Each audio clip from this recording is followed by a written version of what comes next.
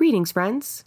My name is Jessa McLean, and I'm here to provide you with some blueprints of disruption. This weekly podcast is dedicated to amplifying the work of activists, examining power structures, and sharing the success stories from the grassroots. Through these discussions, we hope to provide folks with the tools and the inspiration they need to start to dismantle capitalism, decolonize our spaces, and bring about the political revolution that we know we need. All right, a little while back, there was a tweet that really set me off. And I've never started an episode like this, but I'm going to read out my response to that tweet and then explain everything. The more I think on this, the more it pisses me off. Not only do the NDP fail on delivering socialist solutions, but they are playing right into the right's narrative of socialism being nothing but handouts.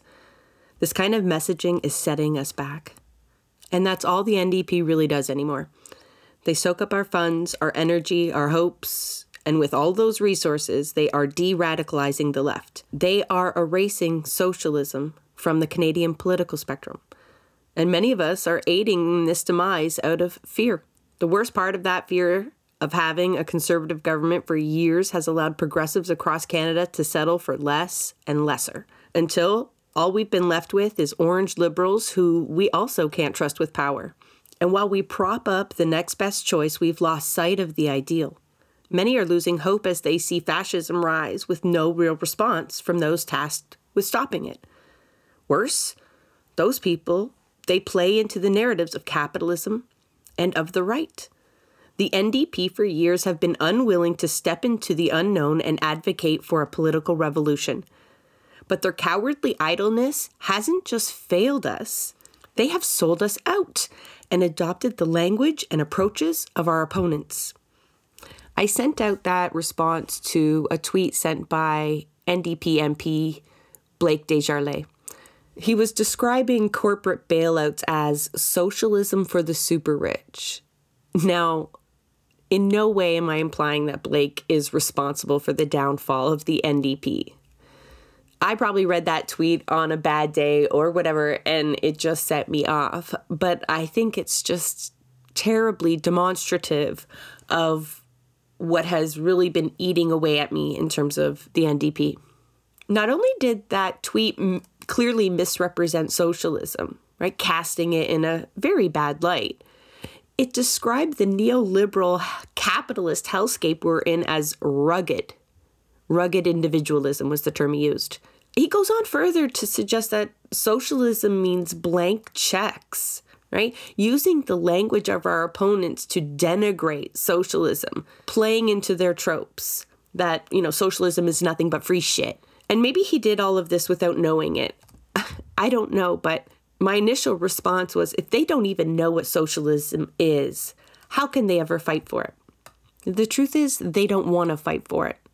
And they are the ones largely responsible for trying to erase socialism from the Canadian political spectrum. And I'm going to break that down completely in this episode and explain why we just can't, shake our head at their decisions, disagree with it, try to petition them to do better, and then just go on with our way. Why do I hold the NDP so explicitly responsible for this, shift to the right of the entire Overton window? It's because no other political entity has the spotlight, the platform, the resources that political parties do. And if you're talking about the left in Canada, you're talking about the NDP. Not even union federations get the media attention or the resources, the free labor that comes with a political party. And surely there are no grassroots organizations that have that same kind of reach. So in large part, if there is alternatives to be presented, political alternatives, policy alternatives, if they're going to gain any traction, they need to be brought up in the House, in the legislature, right? That's the reality. That's what a lot of the groups that we have brought on the show have spent their energies doing, even if they're not directly working within these partisan circles. Much of their time and energy is spent lobbying, either those in power, those in proxy to power, trying to find heroes within the legislature to champion their cause. And very few of us have gotten very far with that approach. And, we do have a Green Party in Canada, and in some provinces, one can argue, surely in Alberta, one can argue that they are, left of the NDP on the spectrum. There's still really no arguing that largely across Canada, the NDP siphons much of their energy from the progressives in this country, right? And that includes a large contingent of socialists, many who have become disillusioned and walked away, but many still remain within the party, desperate for something better.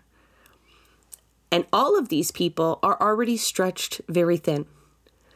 We may have local groups that we can organize with on top of donating our time and money to the NDP, but there's not many people that have that kind of spare time. Most people are struggling financially, emotionally, mentally, with their time, with their resources. And so by holding the beacon that it does, almost this false beacon that they do, they're taking those resources from actual causes and actual movements, genuine movements that do hold the values of socialism, that do lift up the people around you. We demonstrate them on Blueprints of Disruption almost every episode. Whatever it is we have now in the NDP, there's no disputing that it was largely built off the principles of socialism when it was formed back in 1961. I mean, its first leader, Tommy Douglas, had already been elected as premier under a socialist government. Whatever our history is, there's ample evidence that those principles have completely vanished from the current form of the NDP, not organically, but by design. The decisions by top party brass are well documented, especially in Matt Fodor's book, From Latent to Sing. Its subtitle is The 20-Year Conflict Behind the NDP's Deal with the Trudeau Liberals. But it had previously been titled, and I think largely more appropriate for us, The 20-Year Struggle for the NDP's Soul. And essentially, we lost that struggle. If you want to hear more about Matt's book and the strategical decisions and who made them, you can go back to our episode, Deliberate Turn to Center. What it really represents, though, is a very narrow vision of what is electable. And it's all been done at the expense of the enthusiasm and hopefulness of the base. Now, a lot of people will argue that the strategy that the NDP employs and has been employing since Jack Layton is an attempt to win power. These are necessary evils that we participate in, a Machiavellian approach of having to play political games in order to win, and you can't change anything without being in power, is a really narrow vision of what politics is. And it completely ignores where we need to make gains, right? In the massive amount of people that have completely disengaged from politics altogether. And I think it's safe to say that even if this is a strategical position to take, a centrist position under the guise that it's more appealing, I think we have evidence to show that it's not a ploy just to get elected, because we've seen what they do with power. One needs to just look at the Alberta NDP under Rachel Notley and even her current campaign now. I mean, we're talking about almost zero intervention in terms of housing. They're oil sands apologists, condemning activists fighting for healthcare, saying those aren't the real issues facing people right now. Obviously, I'm going to mention BC NDP. Their current premier, he openly admits he's no activist anymore, and their last leader joined the board of a coal company.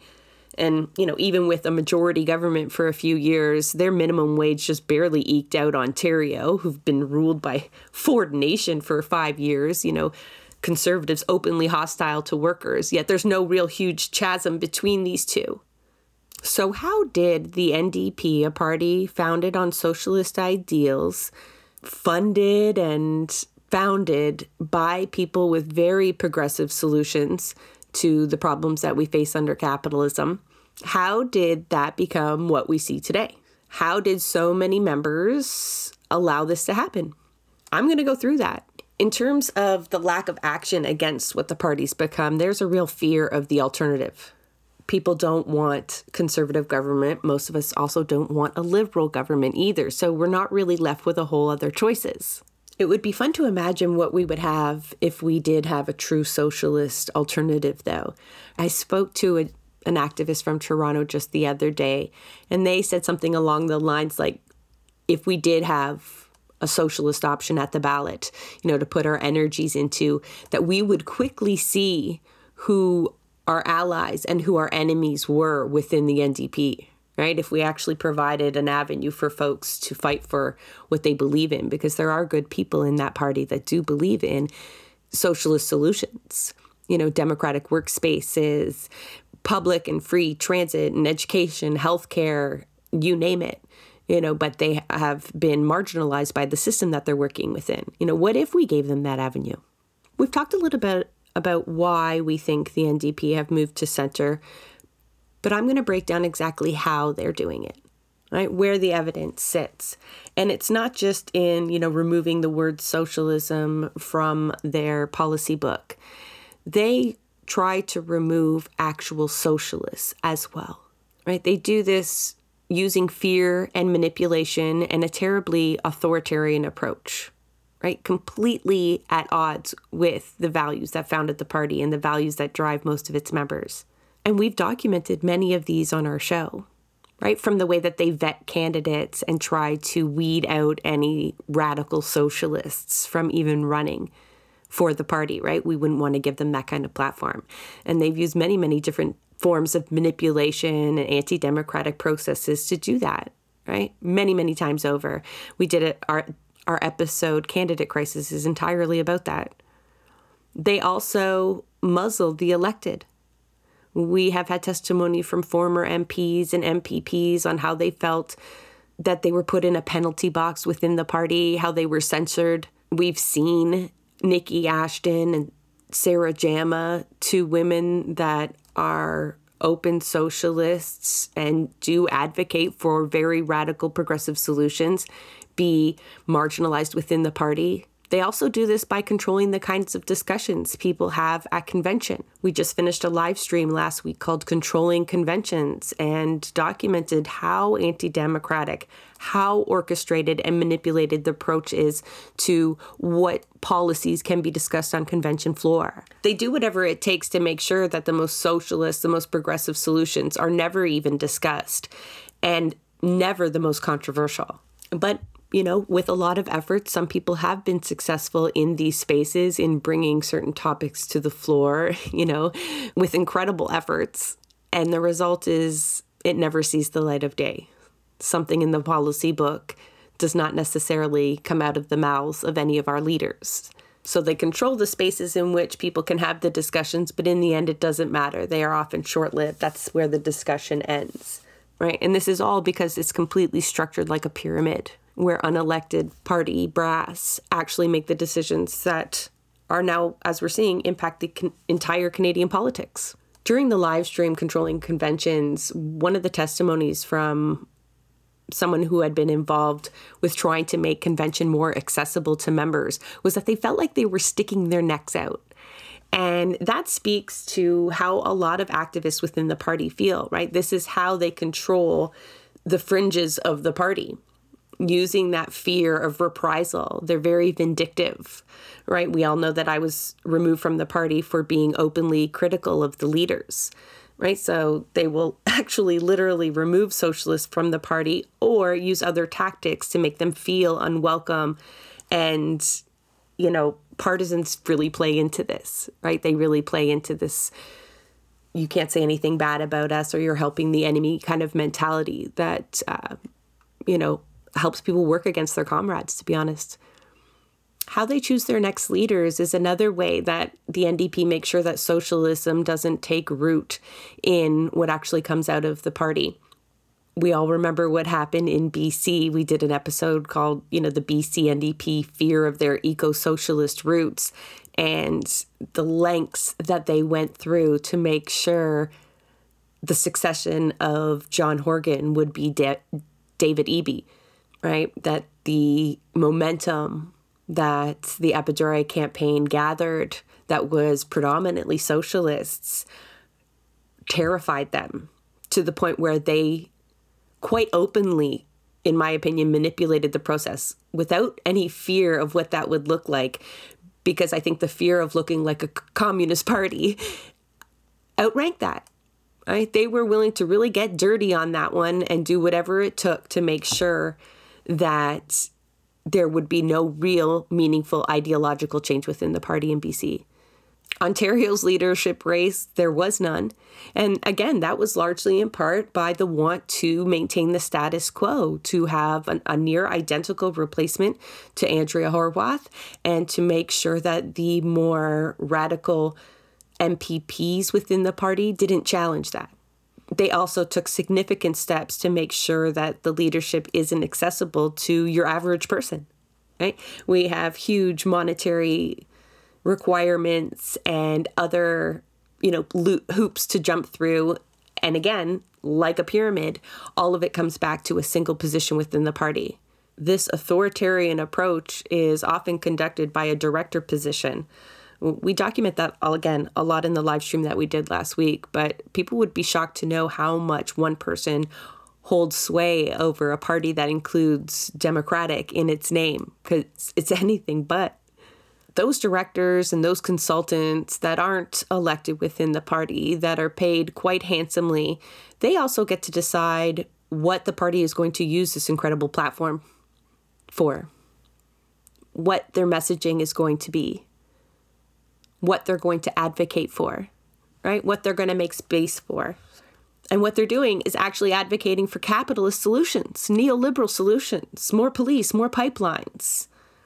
That should make a lot of people very angry.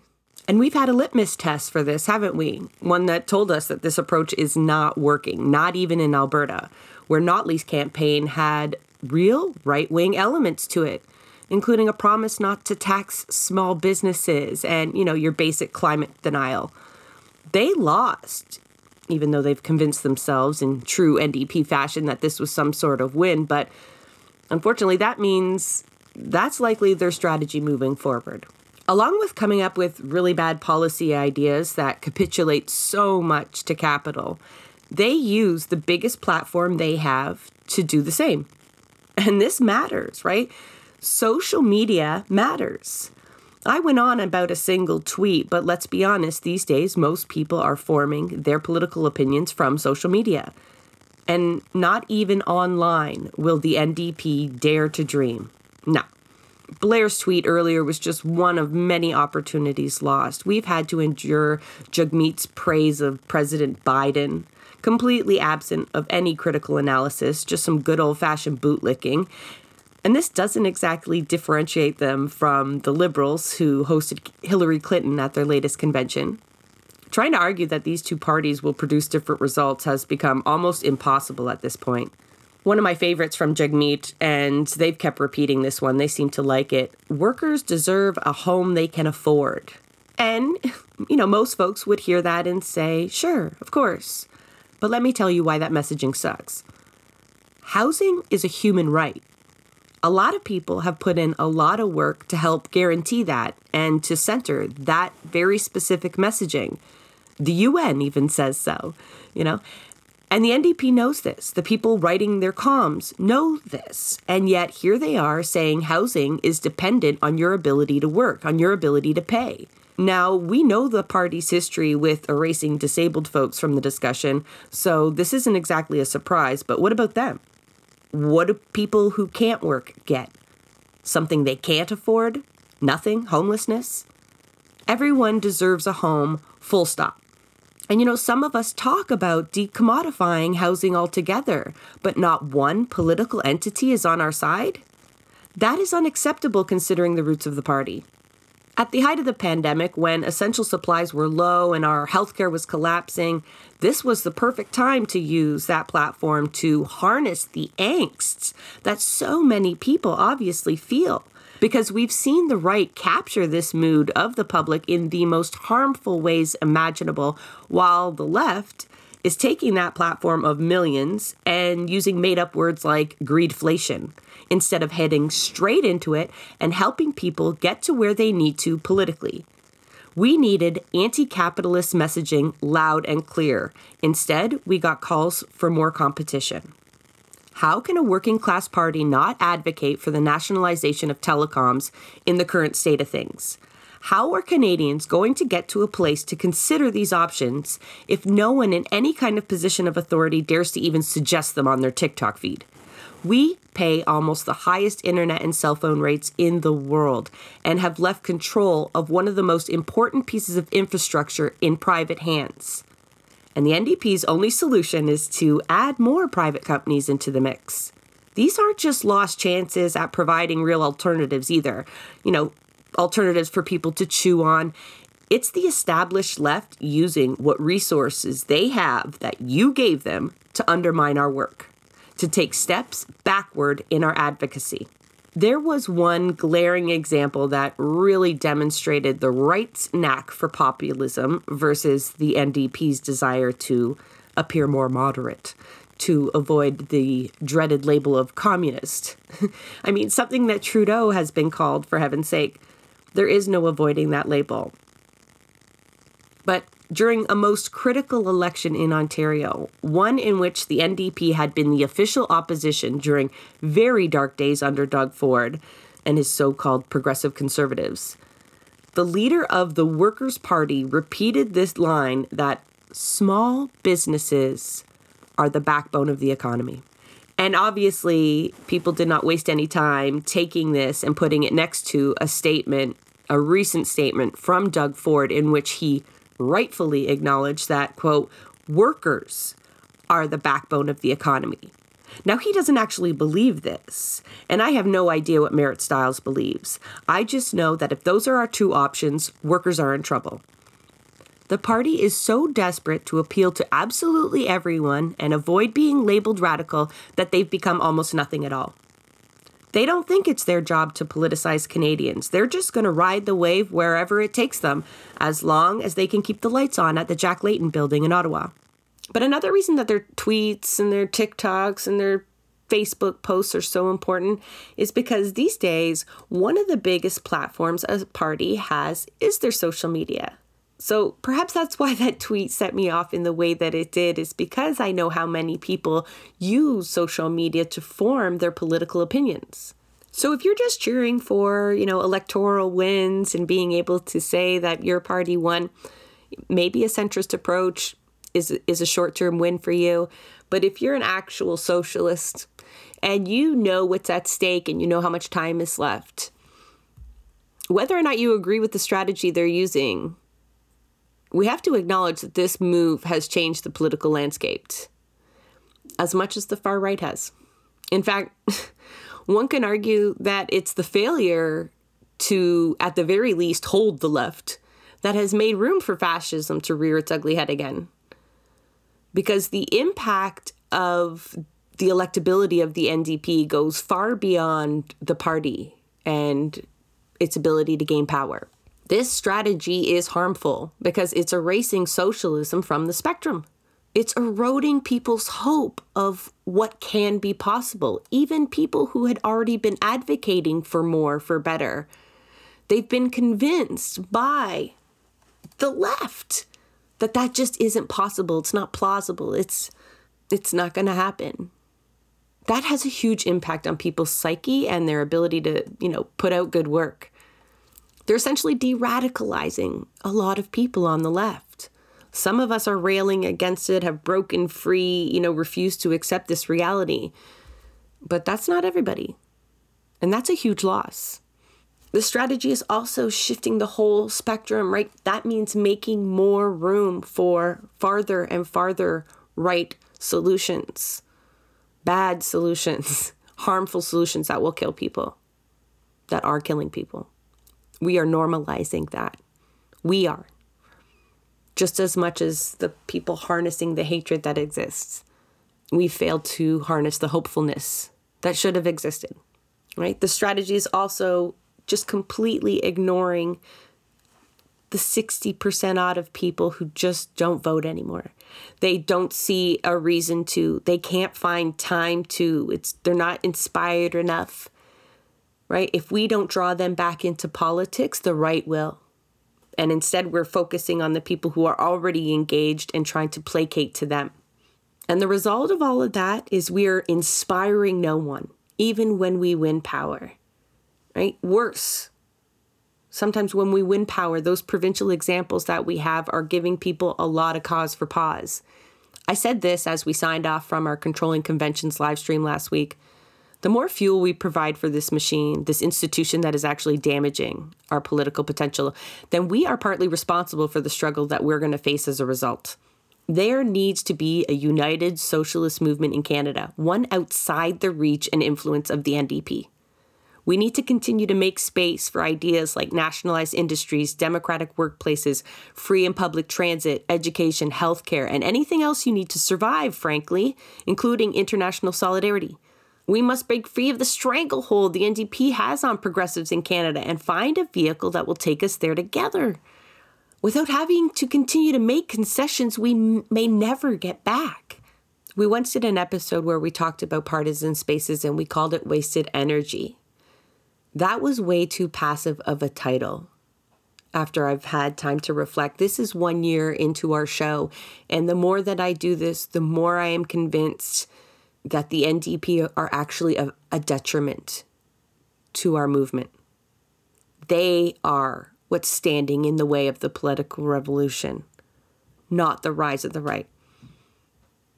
I know some of you are going to listen to this and absolutely shake your heads and not heed my advice, right? You still hold hope that there is room for change in the party, that electoral politics cannot be abandoned entirely. To you, I say, if you are absolutely determined to go into these spaces, make sure that you don't hold back. Do not confine yourself to the mechanisms that they have in place, because the powers that be are actually working against you. Emotional appeals, Robert's rules will not reform that party. No matter how many members or EDA presidents you get to sign a petition, that will not change that party. That party needs a fire from within, or you need to burn it down. That is a wrap on another episode of Blueprints of Disruption. Thank you for joining us. Also, a very big thank you to the producer of our show, Santiago Halu Quintero. Blueprints of Disruption is an independent production operated cooperatively. You can follow us on Twitter at BP of Disruption.